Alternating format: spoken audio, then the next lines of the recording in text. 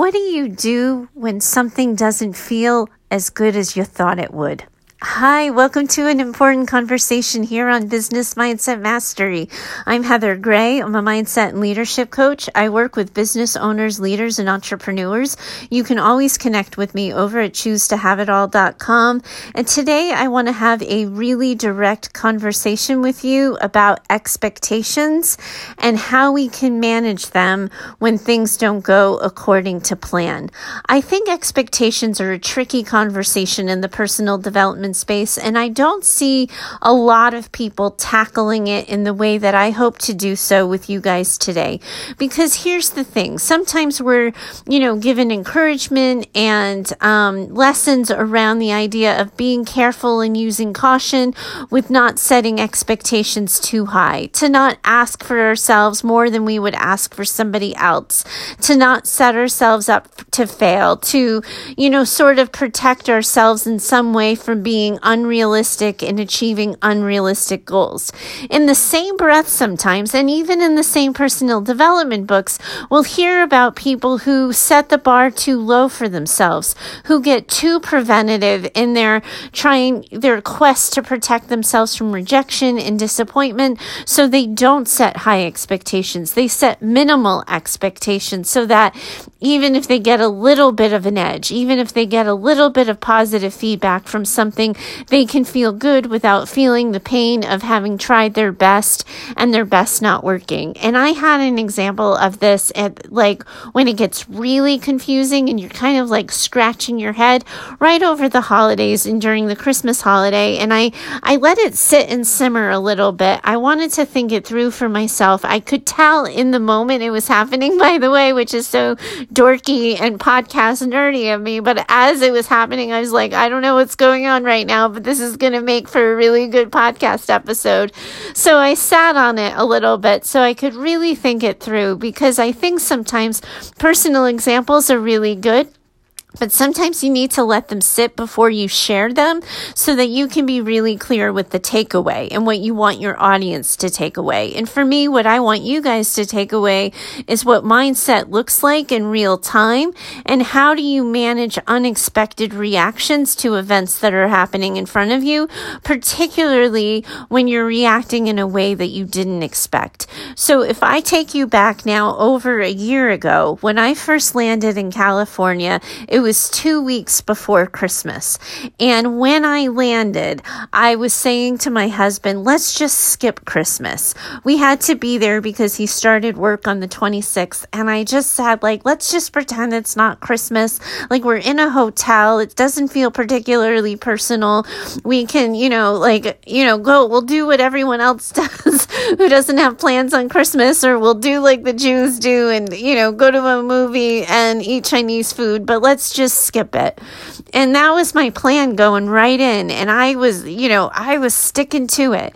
And the darndest thing happened last Christmas. Christmas 2017 was unexpectedly, I'm adding a year to that. It was, I'm right. Christmas 2017. It was just unexpectedly magical. Really, our hotel didn't really have a lot of food to offer. It was one of those in and out kind of places, so they didn't really, have a restaurant or anything there. But there was a little bakery down the street that opened on Christmas morning, and they served the best cinnamon buns on the planet. And there was a cafe at the end of the road that also opened, and they sort of opened their cafe to the local neighborhood and their dogs. So Christmas morning 2017, I walked to this cafe bakery in my pajamas and just true Christmas spirit, and I showed up and I got my cinnamon buns for my husband and myself. I went to the cafe and I got us some really good coffee. I was greeted by the neighborhood of dogs and puppies, and it just turned into this magical, unexpected morning. And when you have unexpected joy, sometimes it'll daunt you a little bit, right? Like you're expecting something to suck and it doesn't suck. So it takes you a while to suck in the joy and to take in the good. But you've come to know me by now, I'm sure. And you can know that I went with it, that suddenly it didn't have to suck. It could be good. It could be happy. And my energy, about the day just instantly improved. And we really had such a special Christmas that year. So this year, 2018, obviously we're in 2019 now, but this year, 2018, this Christmas, I saw nothing but sunshine, blue skies. It was just like, oh, this is going to be so great. This is going to be our first Christmas in the house. I can still go to the bakery and that'll be our tradition, but I'm going to cook. I cooked my husband's food for Christmas Eve. I cooked my family's food for Christmas Day. I got a couple of new board games for my husband and I to entertain ourselves. And we were going to just, get on FaceTime with my nephews and see the kids opening their presents. And I thought it was going to be great. And Christmas Eve was really nice. I made a good meal and my husband had to work that day, which was kind of weird for me. So I was a little bit on my own Christmas Eve day, but I was cooking and getting us ready for a really lovely dinner Christmas Eve. And Christmas morning was my husband's time to sleep in. And, if you can probably not be surprised by this either, but I kind of wake up like you're hearing me talk now. I wake up really early in the morning, prepared to have full conversations, which always annoys the crap out of people around me. But I had just envisioned Christmas morning was going to be my quiet time with my cup of coffee. I would go to the cafe. I'd pick up the cinnamon buns, and then I had some movies I had stored that I was going to watch until my husband got up. And imagine my surprise as I'm getting up, I'm heading into the kitchen and I feel my eyes leaking. And this wave of sadness just came over me, completely unexpected and out of nowhere. I had woken up with every intent to have a fantastic, optimistic, positive, super cheery SoCal Christmas morning, and suddenly I'm crying. And the house is empty and my husband's sleeping and I'm sitting in this odd moment of not of loneliness, but of just being alone and sad and just thinking about Christmas and holidays and all my people kind of doing their thing without me. I think what hit me a little bit was the time difference that sometimes I think I keep myself company with the idea that we're doing even though we're not together, we're doing the same things. But Christmas morning is so specific, particularly when you have little kids around, that they get up at the butt crack of dawn and they're opening presents. And Christmas morning was probably all done for them by the time I actually got up. And there was something about that just made my breath catch a little bit, that didn't feel like it belonged with my expectations for the day.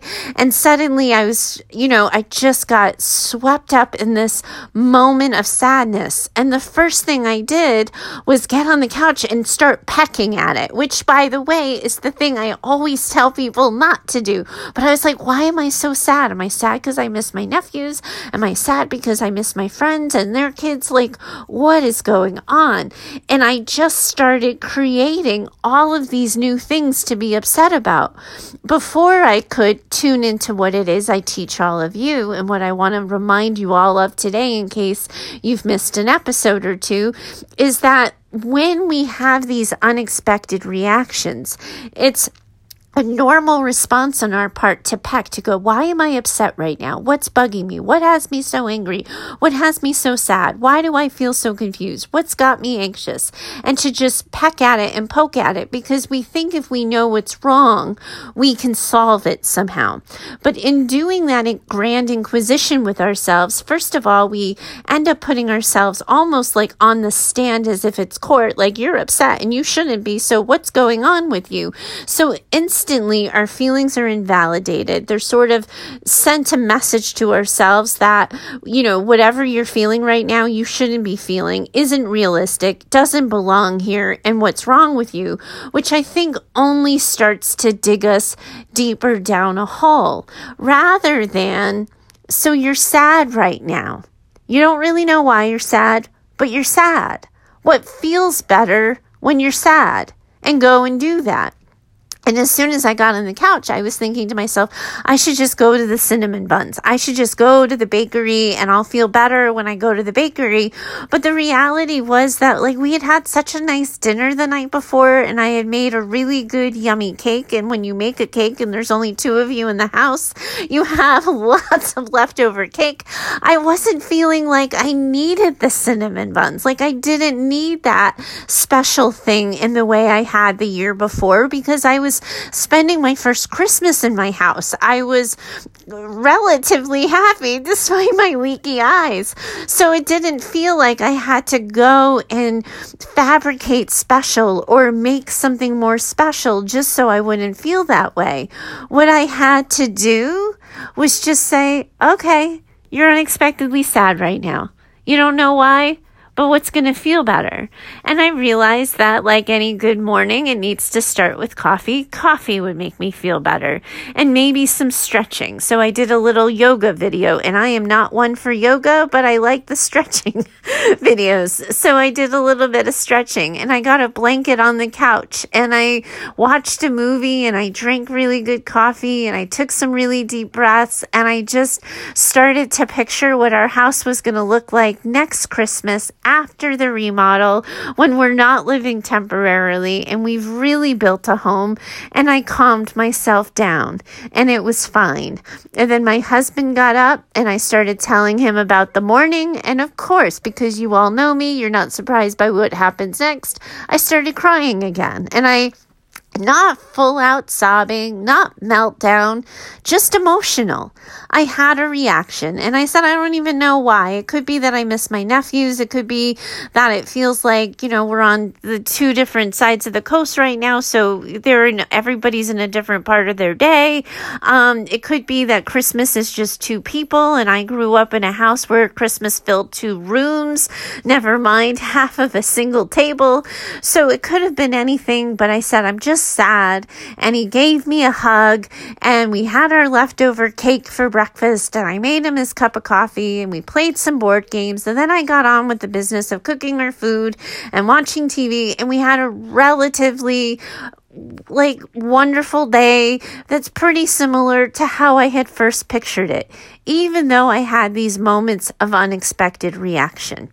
But these moments of unexpected reaction, and sometimes it's not going to be sadness for you. Sometimes it's going to be doubt. Sometimes it's going to be second guessing or unexpected bursts of irritability or anger or disagreeability or not that that's a word, but that idea of just being agitated and sort of inconsolable and unable to be settled. And so often the first thing we do when those things happen is we send ourselves a message we shouldn't feel that way. There's something wrong with that, rather than, hey, I'm having a feeling right now.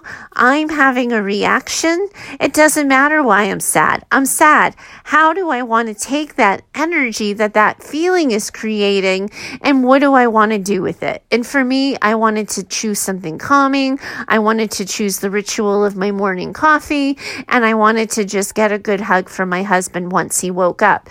But if you're mad and agitated and feeling a little bit like a spitfire, you might need to use that energy to get shit done. You might need to use that energy to tackle a to-do list, even if it wasn't what you were thinking of or planning to do that day. If you're feeling unsure or doubtful, you may need to use those questions and that agitation to fuel the fact that you have to make a list for yourself of all the ways you're capable, of all the things you're capable of figuring out, of using the energy created from the feeling to move it toward where you want to be and how you'd rather your day be going. But so often, as soon as something fails to meet our expectations, we make it about our failed expectations rather than what do we want to do about it and how do we want to deal and how do we want to heal, and really looking at that honestly from that place.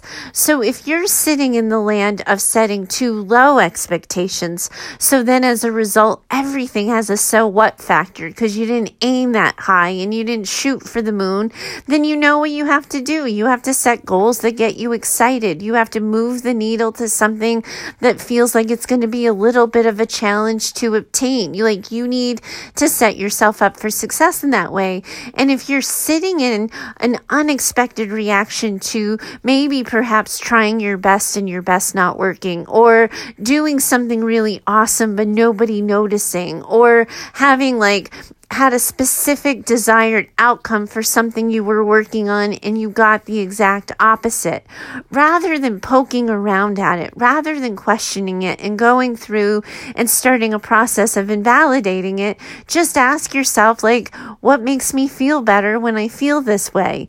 And make that non-negotiable. Make that a need that's non-negotiable. Now, depending on where you're at and what your situation is, you may need to get creative with how that is met, but you absolutely can meet the need and soothe the feeling and direct that energy in a way that's more productive, rather than what usually happens for a lot of my clients is it becomes self-destructive.